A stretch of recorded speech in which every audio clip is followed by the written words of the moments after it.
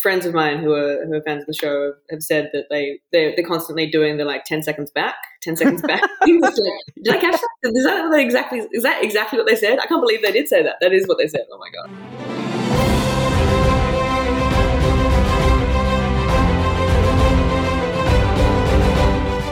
Hello, everyone. Welcome to The Awardist, where we are breaking down the state of the 2022 Emmys race and chatting with the actors, creators, and more who are contenders this year. I'm Entertainment Weekly Executive Editor Jared Hall. Thanks for being with us. Now, this episode is a jam-packed one, and we have two powerhouse nominees for you, so you will want to stick around for this entire episode.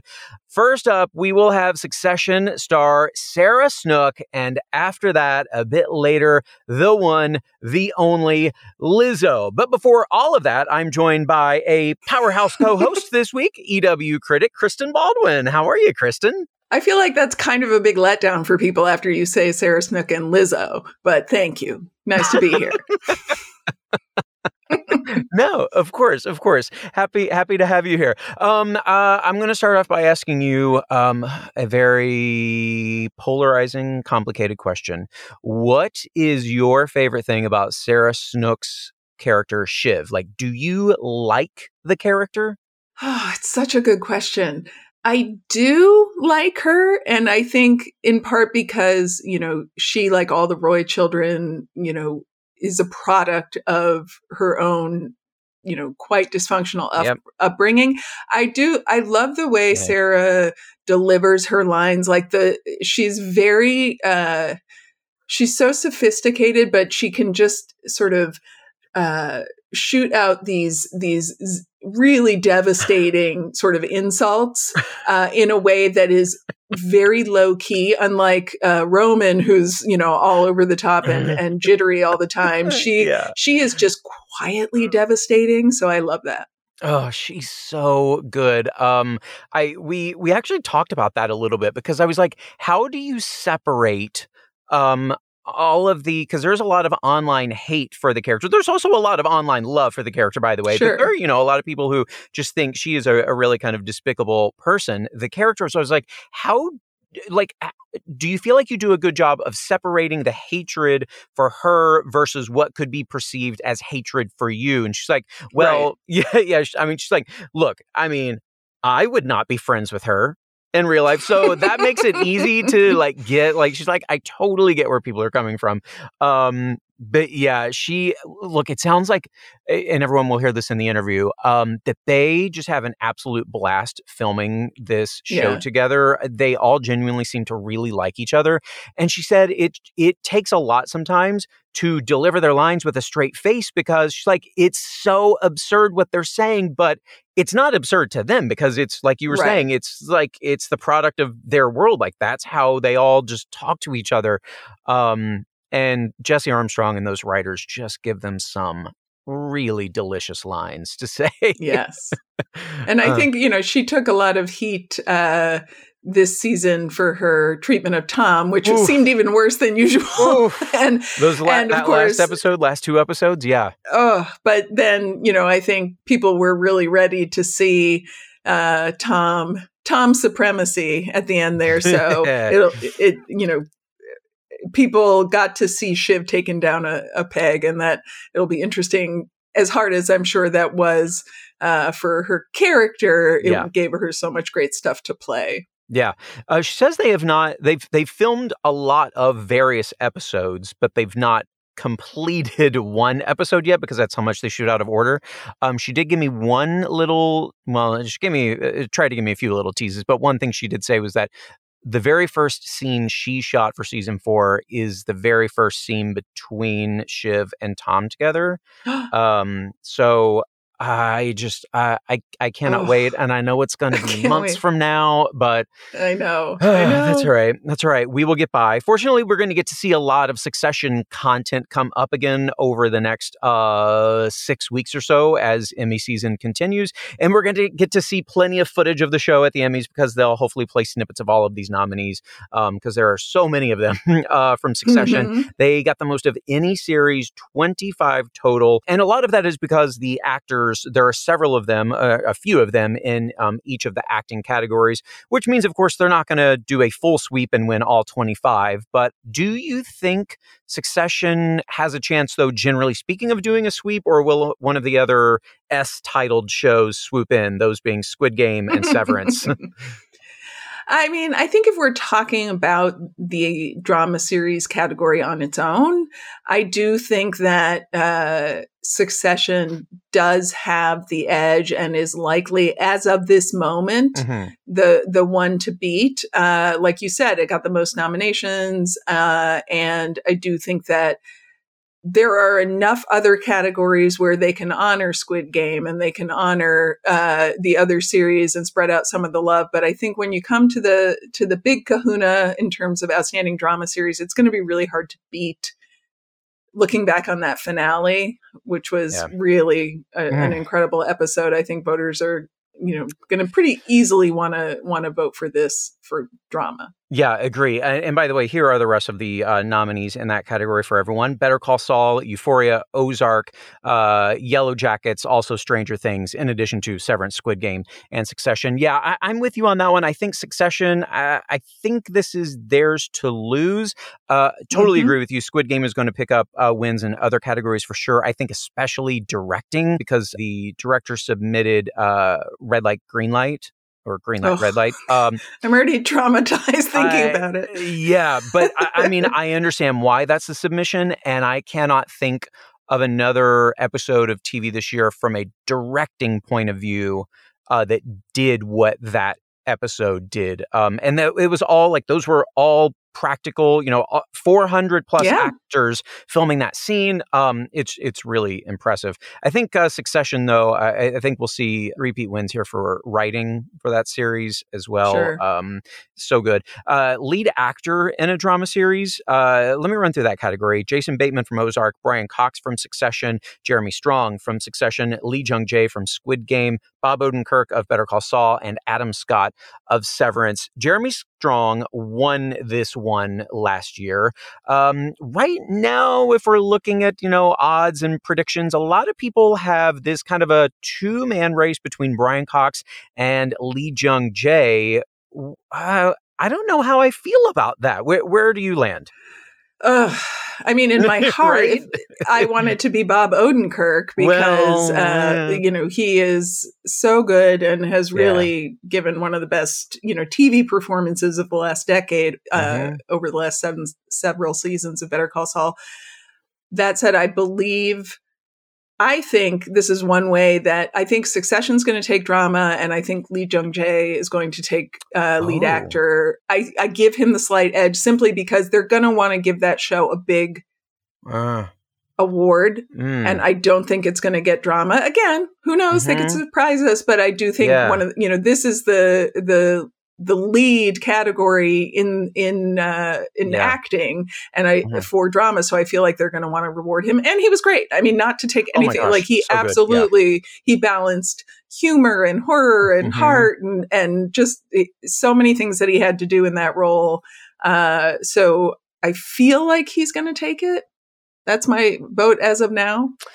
Okay. See, you may have just convinced me. I love Brian Cox so much in Succession. I think he is such a master of unpredictability, which makes the series all the more exciting to watch, especially scenes that he is in. But, okay, you may be right. And look, what you said is really important because, and we know there are voters listening. That is something that voters actually do think about. It's not always just like, oh, yep, this is best actor. They do think about like, well, we want to make sure that we can spread the love if possible. Right. Because they can't give the best drama award to everything. So if they have to make the hard choice of say, okay, we're going to give it to Succession, but we're going to give Squid Game, a really top honor as well.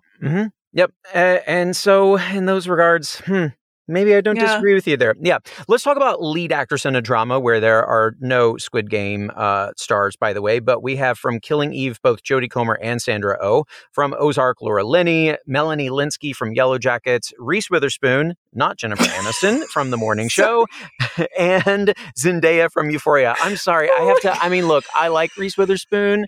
And What was that? But of the lead actresses on that show, that's not who I would have picked to get that nomination. Look, she is great. She deserves, all the success she has. But like, this role is not top tier Reese Witherspoon. I really think the only reason, and 7,000-month-old spoiler alert, I really think the only reason that they gave it to her is because her character revealed herself to either be bisexual or a lesbian. And so she entered into a relationship with another woman. And I still think there are some, there's that real old fashioned notion of it's brave, and that's all I can think of. Maybe they were just happy that she went back to blonde. I don't know. Rewarding her for a wise hair choice. I truly can't understand it. No. And I love that show, but it should not be in the Emmy mix. I'm sorry. No. I mean, Jennifer Aniston had some Jennifer Aniston had some truly dramatic material this season with, that trip to Italy, dealing with Steve Carell's character, and then another 7-month-old spoiler alert, his death and how she dealt with that. And then she single-handedly brought COVID from Italy to the United States. I'm blaming her. And so she had to deal with that. They really put her character through the ringer in season 2, and I thought she handled it really well. But yeah, she's great. Yeah. So we know the morning show's not going to win this category. Here's where it gets interesting. I think we can also eliminate the Killing Eve actresses, as great as they are. And Jodie has won this category before. Sandra Oh is long overdue for an Emmy.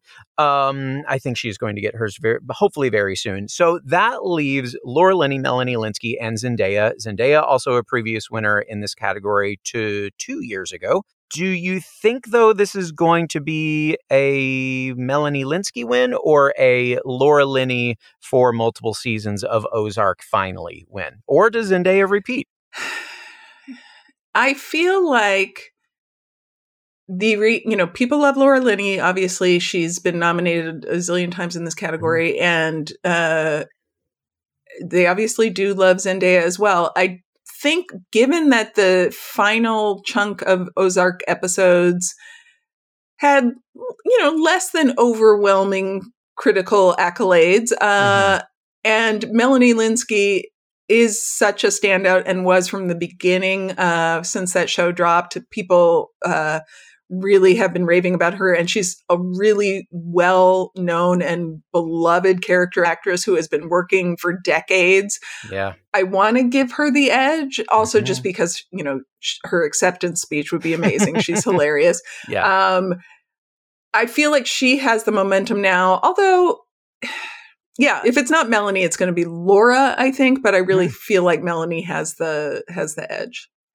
Yeah, I think Melanie has the edge too. I feel like if she doesn't, Zendaya will. Not because Laura's not deserving. I just think there might be a little bit of voter safety there, that they know she did some really great work. Granted, the first half of second season was not all that much about Zendaya, but she had a really standout episode that just it's an episode I cannot stop thinking about of Euphoria, so I understand why that might be the one that puts her over the top for sure. And let's zoom through these supporting categories here. Here is where we get a lot of Squid Game actors, but supporting actress in a drama series.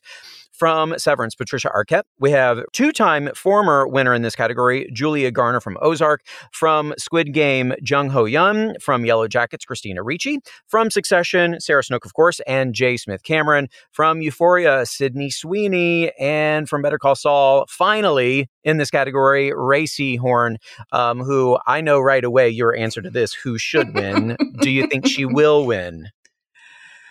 I am not allowing any sort of contemplation in my mind other than she is the front runner and will win. It is, I don't want to put anything else into Ray Seahorn, by the way. Ray Seahorn. Yeah. I'm not putting anything else out into the universe other than she finally was nominated and she has given, truly an astounding performance over the last several seasons. The finale airs on August 15th, and that's ding, ding, right in the middle of voting. Right as Emmy voting begins. So I feel like all the stars are aligning and there's simply nothing else to discuss other than she will have her long overdue Emmy. All right. I love this manifestation. I don't think it's unreasonable. I don't think it's unreasonable at all. For me, I think it's a 3-woman race here: Ray Seahorn, Sarah Snook, and Julia Garner. Who Julia is just so wildly talented. Even though she's also nominated for Inventing Anna, not a great series, but she was great in there. I honestly, I don't know that I've seen her do anything bad yet. No, she's very young, and she might be playing Madonna. No one is confirming that in the Madonna biopic. Honestly, I can. It makes complete sense to me. I'm like really hoping that happens for her. But yeah, for me, it's a 3-woman race here, and I would not be disappointed if any 3 of them win. Truly, this category, there's nobody here that you look at and say, like, really, that person? Yeah. So it's whoever wins, it's somebody who gave a great performance. It's just, I hate the idea of Ray Seahorn not being acknowledged. She no longer, she doesn't have another chance after this. And, Julia Garner as well. It's the final season. Right. Well, she's won in that point, category, though, Better Call Saul, second half of Better Call Saul, they get one more shot next year. Oh, they do? Okay. Yeah, they'll get one more shot for that part B of this season or whatever you want to call it. Excellent. So it's not, that actually makes totally me feel better. Yeah. And and the thing with, I was saying first half of season 2 of Euphoria did not include very much Zendaya. That's because it was all about Sydney Sweeney, who just really commanded the scene. And, speaking of characters who kind of got run through the ringer, like Jennifer Aniston on the morning show, that was Sydney Sweeney on Euphoria, and she just really met the challenge of all of that material. I think she's just a shining star, going to do huge things. All right, outstanding supporting actor in a drama series. We have a few here, a couple from Succession: Nicholas Braun, Kieran Culkin, and Matthew McFadden. From The Morning Show, a former winner, Billy Crudup. And from Squid Game, Park Hae-soo and Oh Young-soo. And from Severance, John Turturro and Christopher Walken. So 4 shows making up that category. I feel like it's going to be one of the Succession guys. Where are you landing? It has to be a showdown between Tom Wamsgans and Roman. I think that if they don't split the vote, it goes to Matthew McFadden. He was, his triumph, his duplicitous triumph at the end of that season had people just losing their minds, and his whole arc where he thought he was going to prison and trying to acclimate his appetite to prison food, just the levels of sort of melancholy despair that yet always so contained in that very put together package. Just excellent. But if, remember, I believe it was in 2020 when all the Succession guys split the vote and Billy Crudup walked away with the win. And by the way, he's great on Morning Show. Yeah. He is the one actor on the Morning Show who has gotten the tone of that show, or what the tone should have been from the very beginning, which is, freeway to crazy town. So he's excellent, and, would be happy to see him win. But I feel like it's a Succession actors year, and I'm giving the edge to McFadden. All right. I think I'm going to agree with you there. Okay. Before we go to a quick break, I want to ask also, because we do have Lizzo on her competition reality series. Lizzo's Watch Out for the Big Girls on Amazon Prime Video got 6 nominations for its very first season. It, by the way, is the first time in 16 years that a freshman series got nominated in the main category, outstanding reality competition series. What do you think that says about the power of Lizzo and what her show represents? I think it, is largely due to the fact that Lizzo is such a well-liked and, respected figure, not just in music, but in, everything she does. And the voters, I think, have been dying for something new that they could feel good about, because there have been plenty of new competition series, but most of them would probably be viewed by the voting body as, trashy or as a guilty pleasure, or just another cooking show, But this is something where they felt like cooking shows. I know, but it doesn't feel exciting to them, so just go ahead and nominate Top Chef. But I think this, competition series about finding her dancers it has not only her personality and her presence, which is so delightful, but also, it's a new idea. It's an important conversation, and she's just a freaking hoot. So why not? Oh, she is a hoot. You wait, you guys. All right. So all of that said, coming up, Sarah Snook, man, she had some real WTF moments at the end of season 3 of Succession. I break down some of those moments with her right after this break. Don't go anywhere. The Awardist will be right back.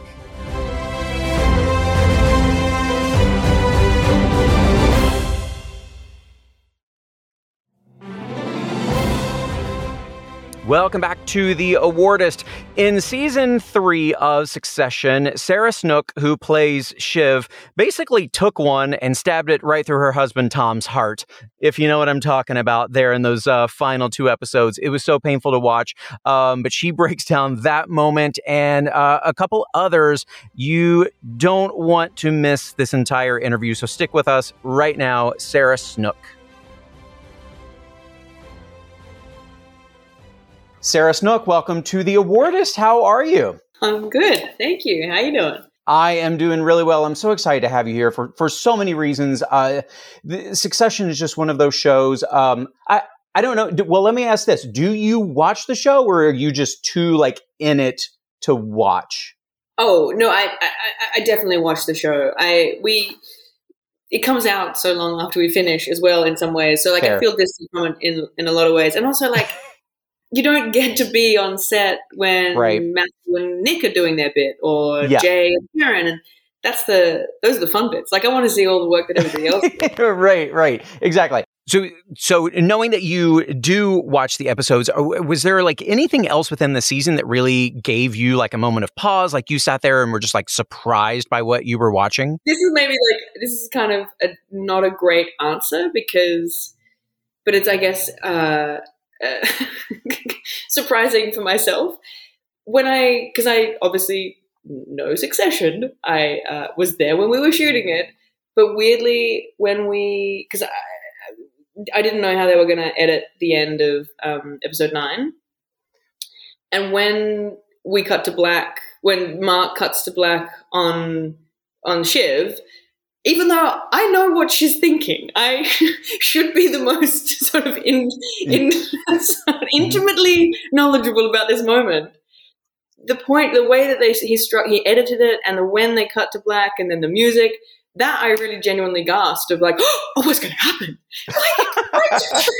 If only there was a way for you to find out. I wish. If only I had some sort of contact that I could ask. Oh, yeah. But in terms of a gasp moment, I was genuinely surprised that I had a gasp moment, because I shouldn't have had that when I knew what was going to happen. Anyway, but it's, I guess, testament to the creatives on the show that, can still create that tension.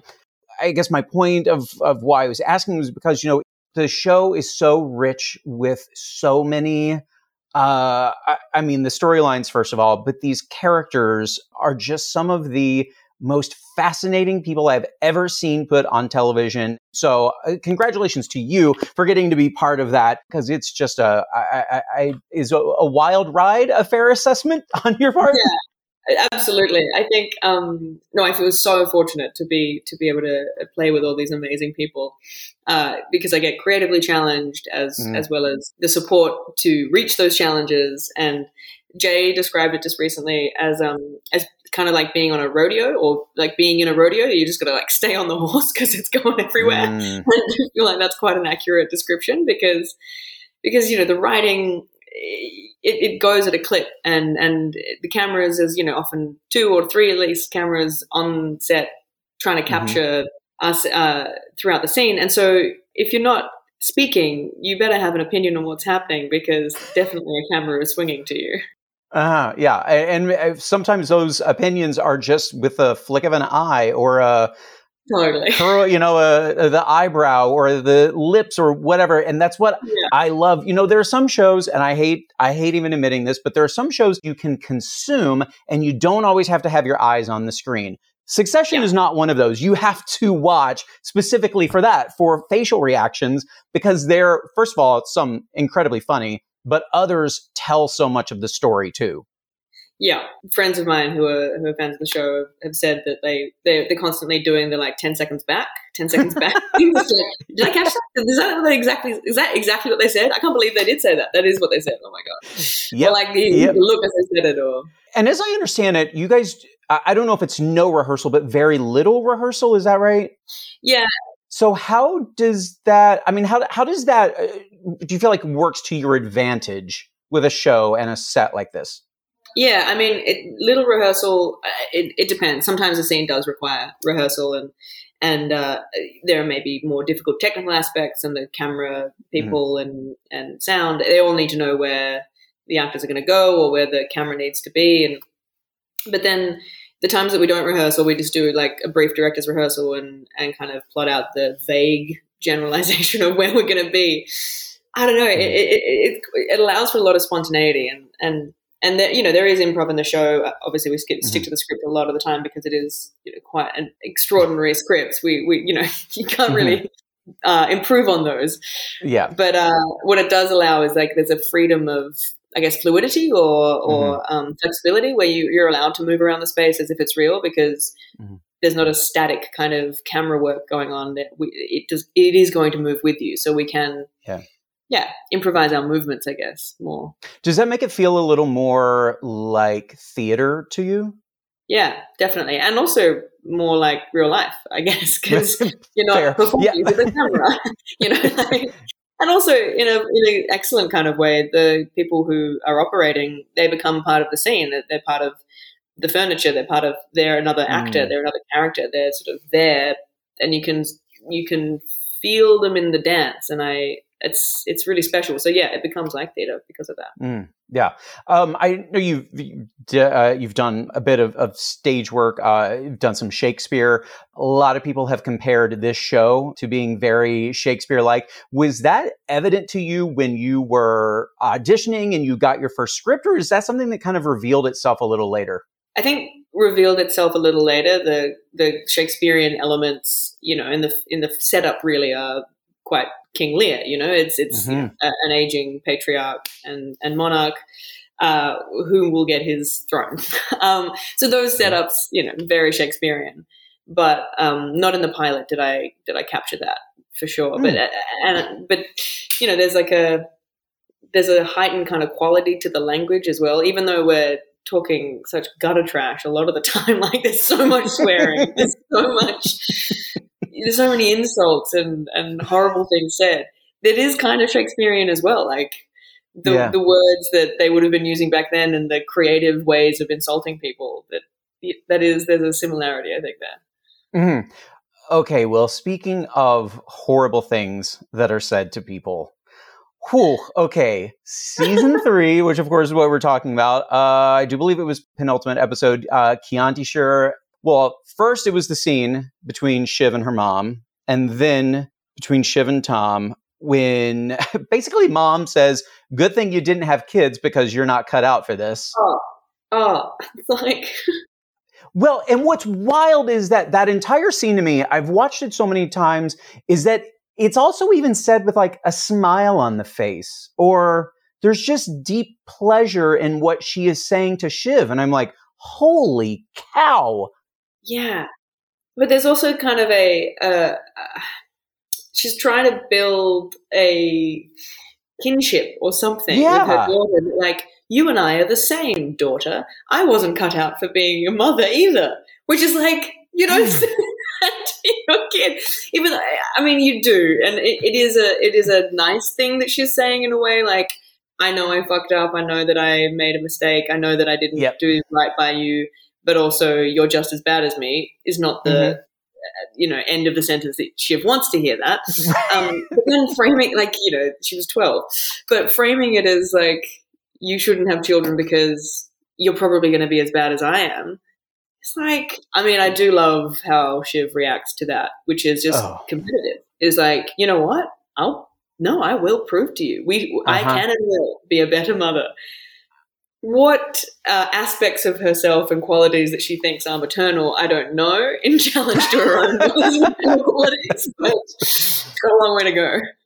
Yeah. Well, Mom pushed some buttons, and whether Shiv really wants to go there or not, that's what I think is going to be the great joy of watching as we get into season 4, which I will ask you very little about because I know you can't say anything, but except to say you are filming right now, correct? Filming now, yeah. Yeah. Does that mean like when we're done, you have lines to go learn for tomorrow? Yes. All right. How many episodes are you already in to? We haven't completed an episode yet, but we've 2/3 very early. Yeah, 2/3 of 1, 2/3 of 2, beginning 4 or 3. Got it. Right, because you do film so much out of order. Yeah. Yeah. Well, and in those regards, because of how much you film out of order, there's such a. I've heard people say like, "Oh, the show is like it's such a chess game," and I referred to it to other people as like, "Yeah, but more than that, I feel like I'm watching a poker game because." These characters, these players, they don't want anyone to see their hands. They don't know what they're holding. They don't, they have their poker faces until they don't have their poker faces. You know what I mean? Like sometimes they're great at, but then other times when, when the expressions are on the line. But though, I guess here's my question, because we were talking about expressions. Sometimes though, do you feel like those expressions are more for us watching versus the others who are there? Does that make sense?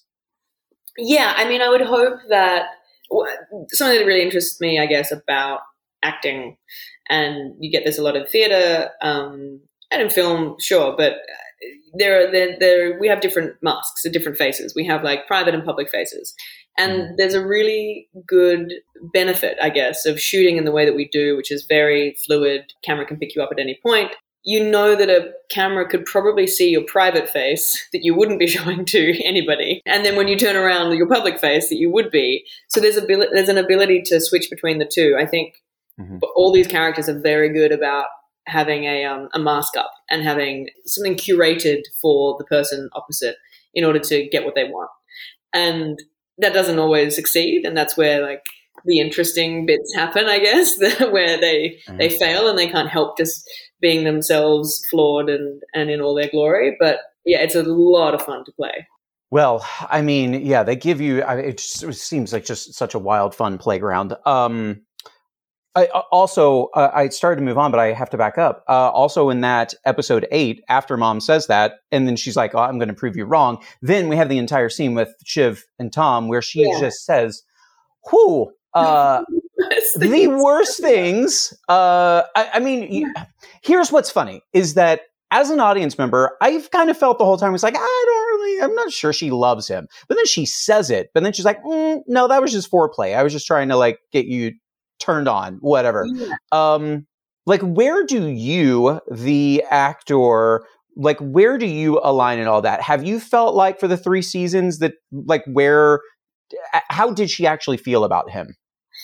Yeah, I mean, that's one of the questions I get asked a lot, whether Shiv loves Tom or what's going on there. And I think she does, but it's the thing that she can't possibly relinquish into. That is the barrier to, and the thing that probably Tom finds fascinating and interesting and maybe loves her for as well, in that she really struggles to be vulnerable, but it is there. It's the same in Logan. For Logan, for Brian, he always says, "Oh, he loves his children." Does he? Right. What is that definition of love? Yeah, exactly. And he truly believes that. And I think Shiv is similar in having grown up in a household that it is questionable whether he does love his children. That shouldn't be a question in the household, in the family at all. I think she has grown up finding expressions of love difficult to deal with, and found ways to get around them, and ways to compartmentalize, and ways to not have to be vulnerable and avoid all those. I think the worst thing, like she said to him, really is that in the scene after that night where he's like, we had some spicy pillow talk. After he confronts her, after he brings it up, and she says, after all of that, she's like, oh, you can't blame me for things that were said in the bedroom, after saying that we can talk freely, and then goes on to say, I may not love you, but I do love you. It's like, well, which is it?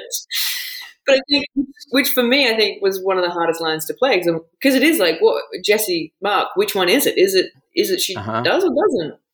And I think it's both. I think she has such an inability to deal with what vulnerability means, to be in love and to be in a sort of a position or a space of weakness, inverted commas, or vulnerability and rawness, and then can't give him up either. He does need him, he does love him.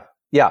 So, but I guess that's what's interesting. What you're saying is, I mean, obviously you're getting asked that, and it's something you've kind of lived with for 3 seasons, but not until that moment had Shiv really had to confront it or do something with it or verbalize it, to really go there and say it. So then once, I mean, when you got that script, was that was that immediately for you, that, well, I guess there's so much in that entire episode, but specifically that stuff that you were, I don't know if fear is the right word, but was it one of those scenes that like, you were like, oh, okay, today's the day, we've got to film this one? Yeah, there definitely was there was more fear actually in the scene where she's like, we should have a baby, because it's so front foot driven by Shiv in this kind of wildness and unrestrained competitiveness, really, with her, like which you can't let on that it is going to be, that it is competitiveness with her mum, because it has to live in the space of, no, I want to have a kid because we spoke about that, and I want to be spicy in the bedroom now because that sort of relates to that. But I think the scene that one that I had the most dread about, but then also it illuminated their relationship to me most, was it actually in season 2 when they're on the beach, and he says that really simple line of maybe the pain I feel when I'm with you will be more than the pain I would feel without you. And that I think is like the confrontation of knowing that he could leave is too much. I think that's when I realized that, actually Shiv needs him and loves him, really. Like, in her way. It's not it's not the classic rom-com way, but in her way she does. There's no calm in that love at all. Well, I mean, but it is in some ways, a lot of the ways. Well, like, it's quite funny. Like, it's both Matthew and I really struggle with how cruel they are to each other, and the things that they say to each other. We struggle not to laugh half the time because who would say that? Right. Yeah. So the tragedy through comedy here is it's alive and well. That is for sure. Were there any other scenes that you think of, like on the flip side of what was really tough for you in episode 8? But any scenes in season 3 that you were just like, oh, I cannot wait until we film this? Oof. I loved doing the scene with Jay. I mean, that was in episode 8. The scene where she confronts him about the dick pic. Loved doing. It's so bad. It's so bad. I mean, poor Shiv. By the end of the season, she has now seen her brother's penis. So I know, it's just so confronting. One of my favorite scenes to shoot, though, was when Shiv talks to Logan about, just post dick pic revelation. Oh yeah, when they walk into the room and and she's trying to sort of say, yep, it's definitely been a problem. She's trying to use it as a maneuver to angle him. And so when we were shooting that, Kieran was behind the video village, listening, watching as we were shooting it with Brian and I. And then I would leave and call him in, and he would take off his headphones, pass me the headphones in the corridor. I would put the headphones on, run to Video Village and watch his part of the scene, which was really fun. Like, it felt like such a sort of playful little kid thing to do, where for his point of view, he was like, oh my God, I love this show. I get to be on it. Hang on. I can't wait to go and play. Takes the headphones off, passes them to me. And then I put the headphones on and go, oh, this is a cool TV show. I get to watch this now. And not really think about the fact that I was in it a moment ago. There's a lot of quick turn on, turn off the character and the Totally. But there's like the similarity and like the sibling way in which Kieran and I relate to each other anyway. That's kind of, yeah. Somewhat. That's funny. Oh, I wish I could have seen that. You talk about that being a maneuver. There are Shiv fan accounts online. There are so many like different articles, like theories on her trajectory. There's like analysis of her pantsuits and like comparisons saying that she's like how she's a weapon. You're obviously living very intimately with the character. So it sounds like you might have an easy time of it, but I'm curious how you separate the very strong opinions people have about the character, because in some cases it's downright like hatred and dislike of her versus not taking that on as like hatred of you, the actress. Yeah, I mean, I kind of find it funny in a way. Because it's like it exists in its own universe in a way. Like, I don't engage with it, and if I do sort of accidentally come across it, it doesn't feel. It's like, yeah, I get Shiv's a polarizing character, absolutely. Mm-hmm. I can defend her all I want, but like I wouldn't be friends with her. So that's like I don't feel protective or defensive in any kind of way, because I go, well, yeah, that's the point. Like, she's complex and she's unlikable, and she's also got these amazing qualities of being able to, her entitlement somehow has given her this strange confidence and belief that she's allowed to be in any room she's in, and the sort of whip smart kind of attitude is really fun to play. But getting around like the ownership of the character from external influences, I guess, it's just kind of interesting. I've never had that before. It would be similar to, in a Marvel universe or something, like in film, you get repetitions of films with a character. You know how these characters relate, and we get to see them again and again. Same thing happened with like Game of Thrones. So I've never been in episodic TV that has allowed me to play a character that the public have more of a connection to than I do sometimes.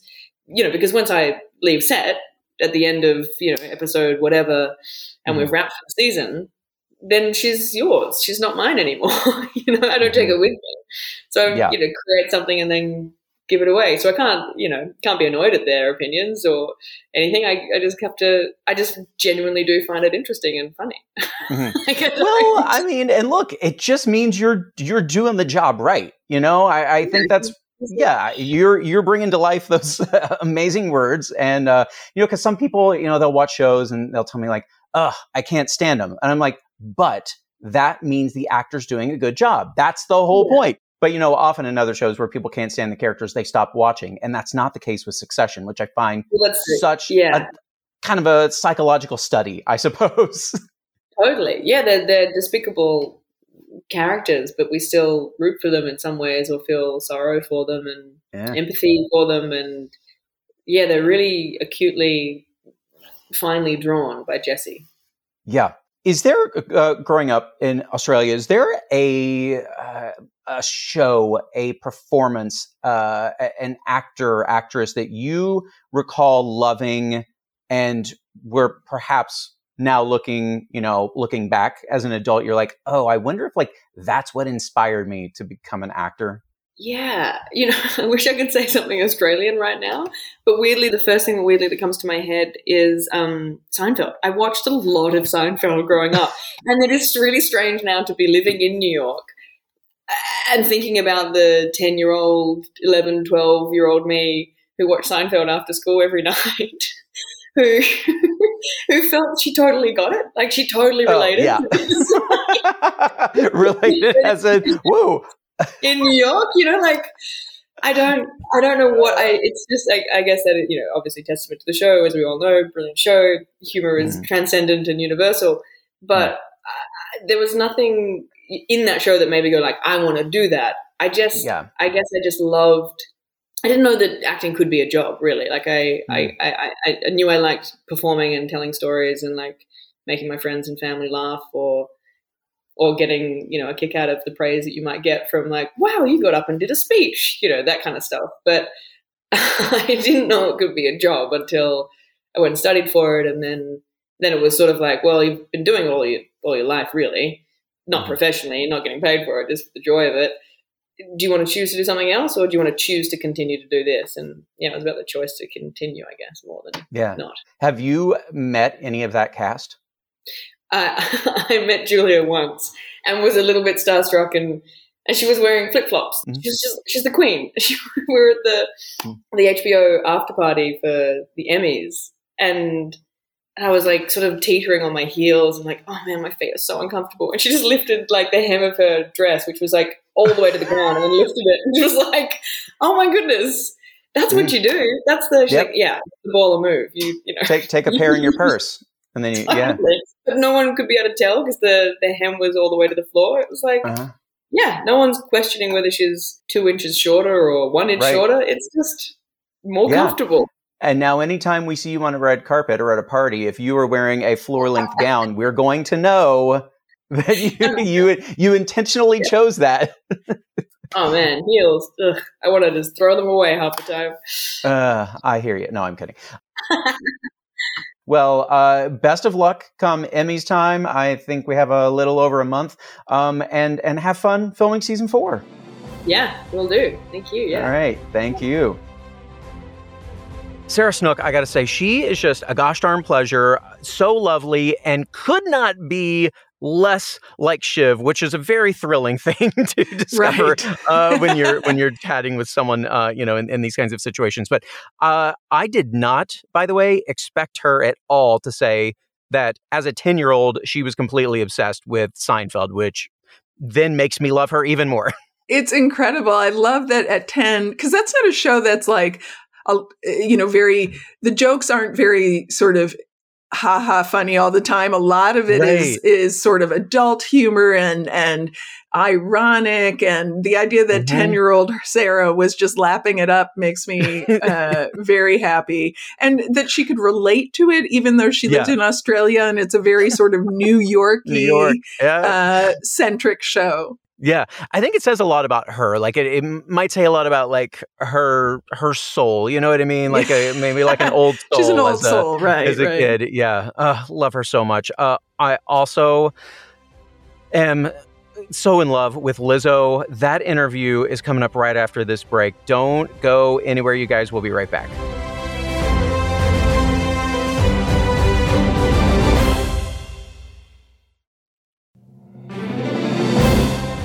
Welcome back to The Awardist.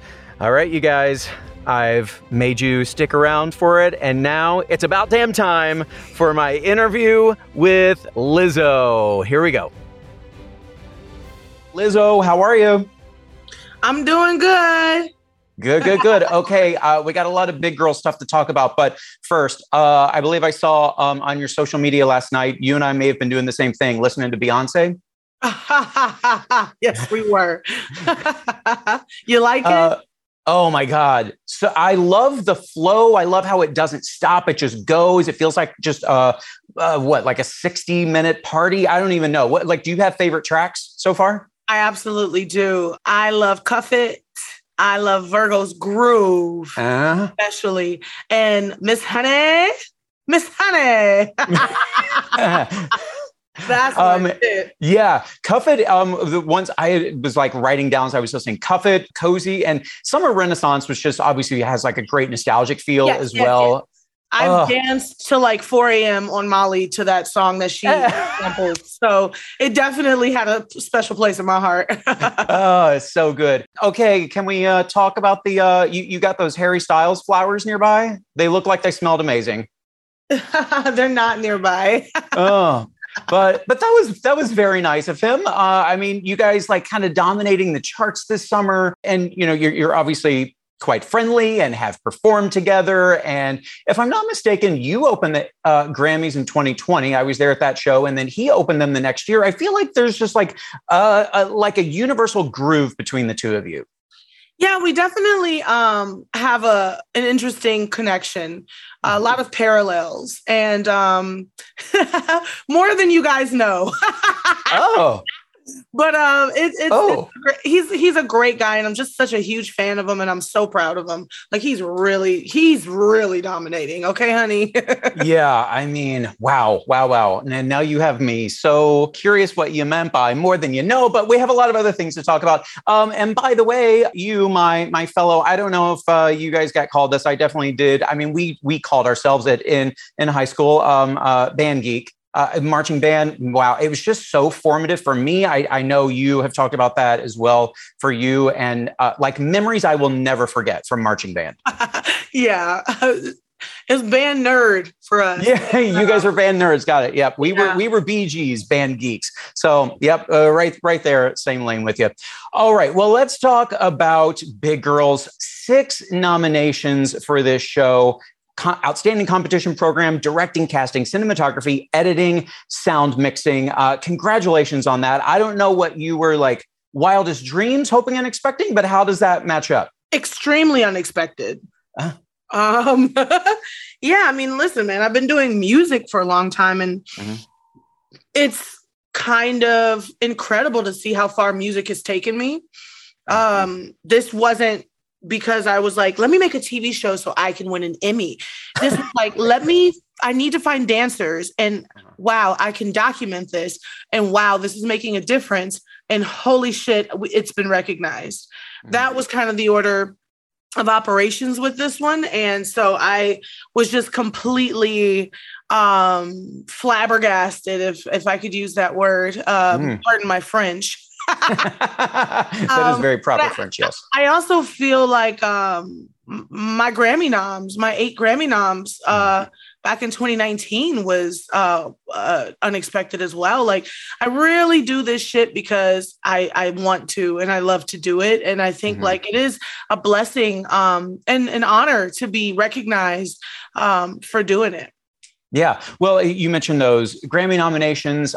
You've had some really amazing moments in your career so far. Like where does this show kind of rank for you? What does it mean in the overall like list of Lizzo accomplishments? This is pretty high on the motherfucking list, man, because I've been waiting for the moment that you see where I'm auditioning the girls for the first time, and I have on the little rainbow outfit with the little baby kitten heels and the gloves. That was a dream that I've had since 2014. You can even see it on my Instagram. If you scroll back far enough, you'll see first ever Big Girl auditions. And I had Grace Holden drive down from Duluth when I didn't know her back then and dance for me. And I said, can you twerk in the split? And, you know, the rest is history. This has been a dream that long in the making for me. And not only was I able to fulfill a dream for me, I was able to make these girls' dreams come true of not just dancing, but being stars, being television stars, and having a platform to kind of take their lives to the next level and have opportunities that weren't going to necessarily be given to them otherwise. And then this is a three-tiered thing, man, 3-tiered cake. The way that it has impacted people, the way that it has disrupted the industry, the nomination for best casting, what a testament to telling stories of big Black girls, big trans girls, you know, big Korean girls, and also just the representation that I think that this show is given big girls. Like we've never seen us be the main character and also shown off for our athletic prowess. These girls were working out, dancing their asses off, doing gymnastic feats, backflips, and all types of shit into the splits, being beautiful, you know, being the main character. I just think that this show has done so much for me as a human being. Like I can't even begin to list the ways. Love that. Well, I know, like you said, this had kind of gone through, different iterations. You knew you wanted to document it, maybe perhaps what form it was eventually going to be in. You guys weren't quite sure in the beginning, but once you really got into the meat of it, you were, okay, we know we're making a show now. Like what like surprised you, or maybe you weren't quite prepared for about the making of a television show? I didn't think it was going to be so fast. It happened really quickly. Like, we got everything done in a month, but mind you, I had to do Bonnaroo. So we kind of made it that way. We kind of scheduled it that way. Accelerated it. Yeah. Yeah. Because I needed to get my ass to Bonnaroo and I needed dancers ASAP. So that was incredible to see what we were able to do in a month. And I'm like, man, I wonder what we'd be able to pull off if we had more time. I mean, we got a 6-time Emmy nominated show in a month. So I mean, amazing accomplishment for you. I mean, that's maybe also like for other TV producers out there listening, like, hey, hello, this is what can be done. And then, of course, I mean, spoiler alert, maybe to anyone listening, Bonnaroo didn't happen. So you guys had to really like go with the flow, be ready to adjust, be flexible in, in ways that like, oh, okay, well, Bonnaroo's not happening. Now we got to do something else. Were there other moments like that along the way that like, I don't know if you want to call them happy accidents, but, things that you were like, oh, we didn't plan for this, but this is great. And let's go with it. You can't write that type of television. That moment where Jayla's mom is like, so now I'm going to pray for you because of the tornado. And Jayla goes, the what? You can't write it. The tornado was a paid actor. Oh, actually, don't put that in there. Forgive me for saying that. Tornado was a background extra. Yeah. Yeah, exactly. I mean, there were definitely some moments that were extremely unexpected. I think the most famous one being me breaking down in front of the girls about rumors, like the same day that I went on Instagram Live and had that breakdown. I was literally in glam to go in the room with the girls where I had the negligee on and I played rumors for them. That was the exact same day moment.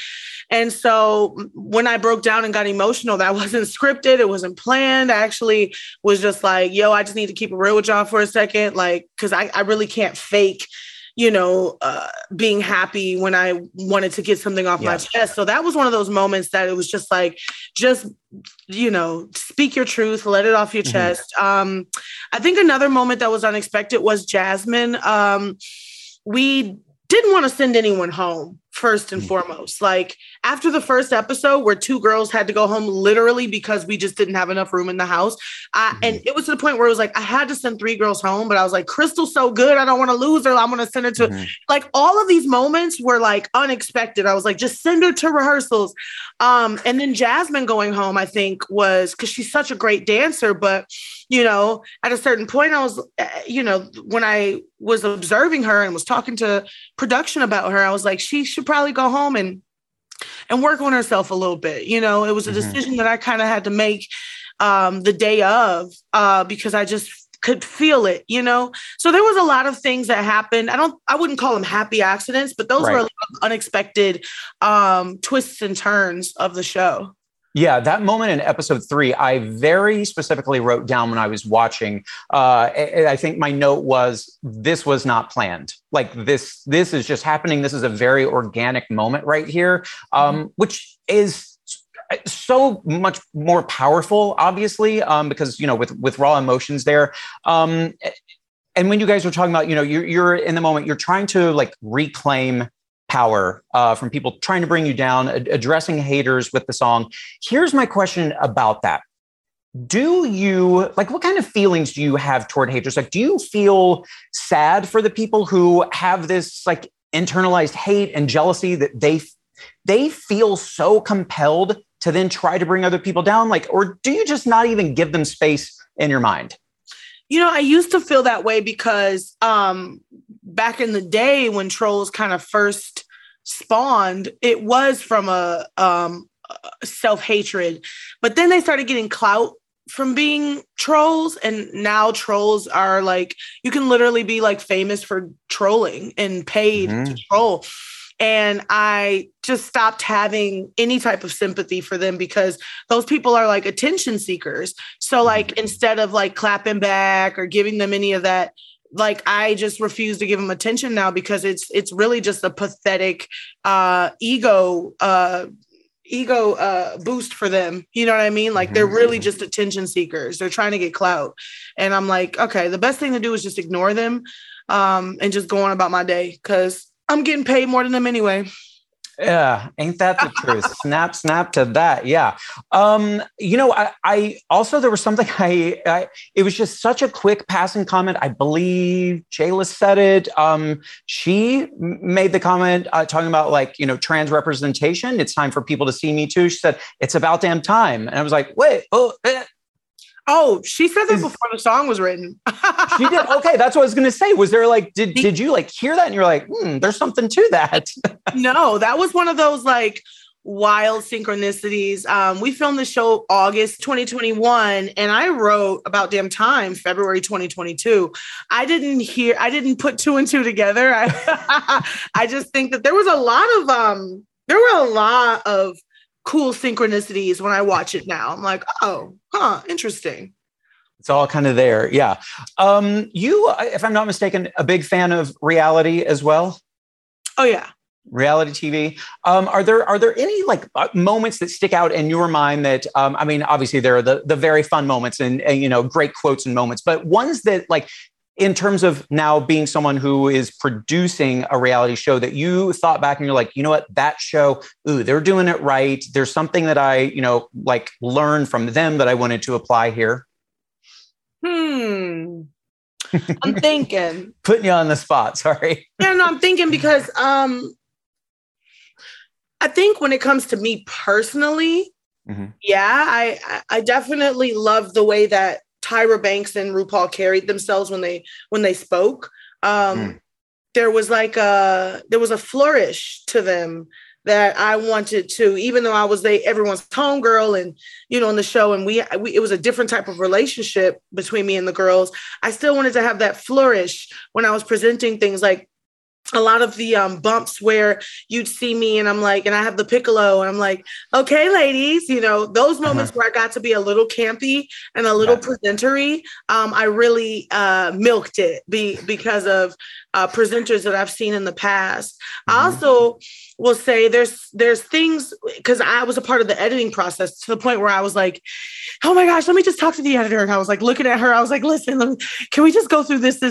But there was a lot of things that I wanted to make sure we didn't edit out, like with the choreography, because there's a moment in the Making the Band that has always stuck out to me. It's Lorianne Gibson and the girls, and she's teaching them a move, and it's a kickball change and 1 and 2. And the kickball change, like I am not a dancer. I wasn't trained to be a dancer as a kid. I didn't know what kickball change was, but when I saw that from now on, I knew what a kickball change was. And I thought that was so cool to show, like, it's the little things that you don't think are significant. Like, dancers are like, a kickball change, whatever, or a ball change, whatever.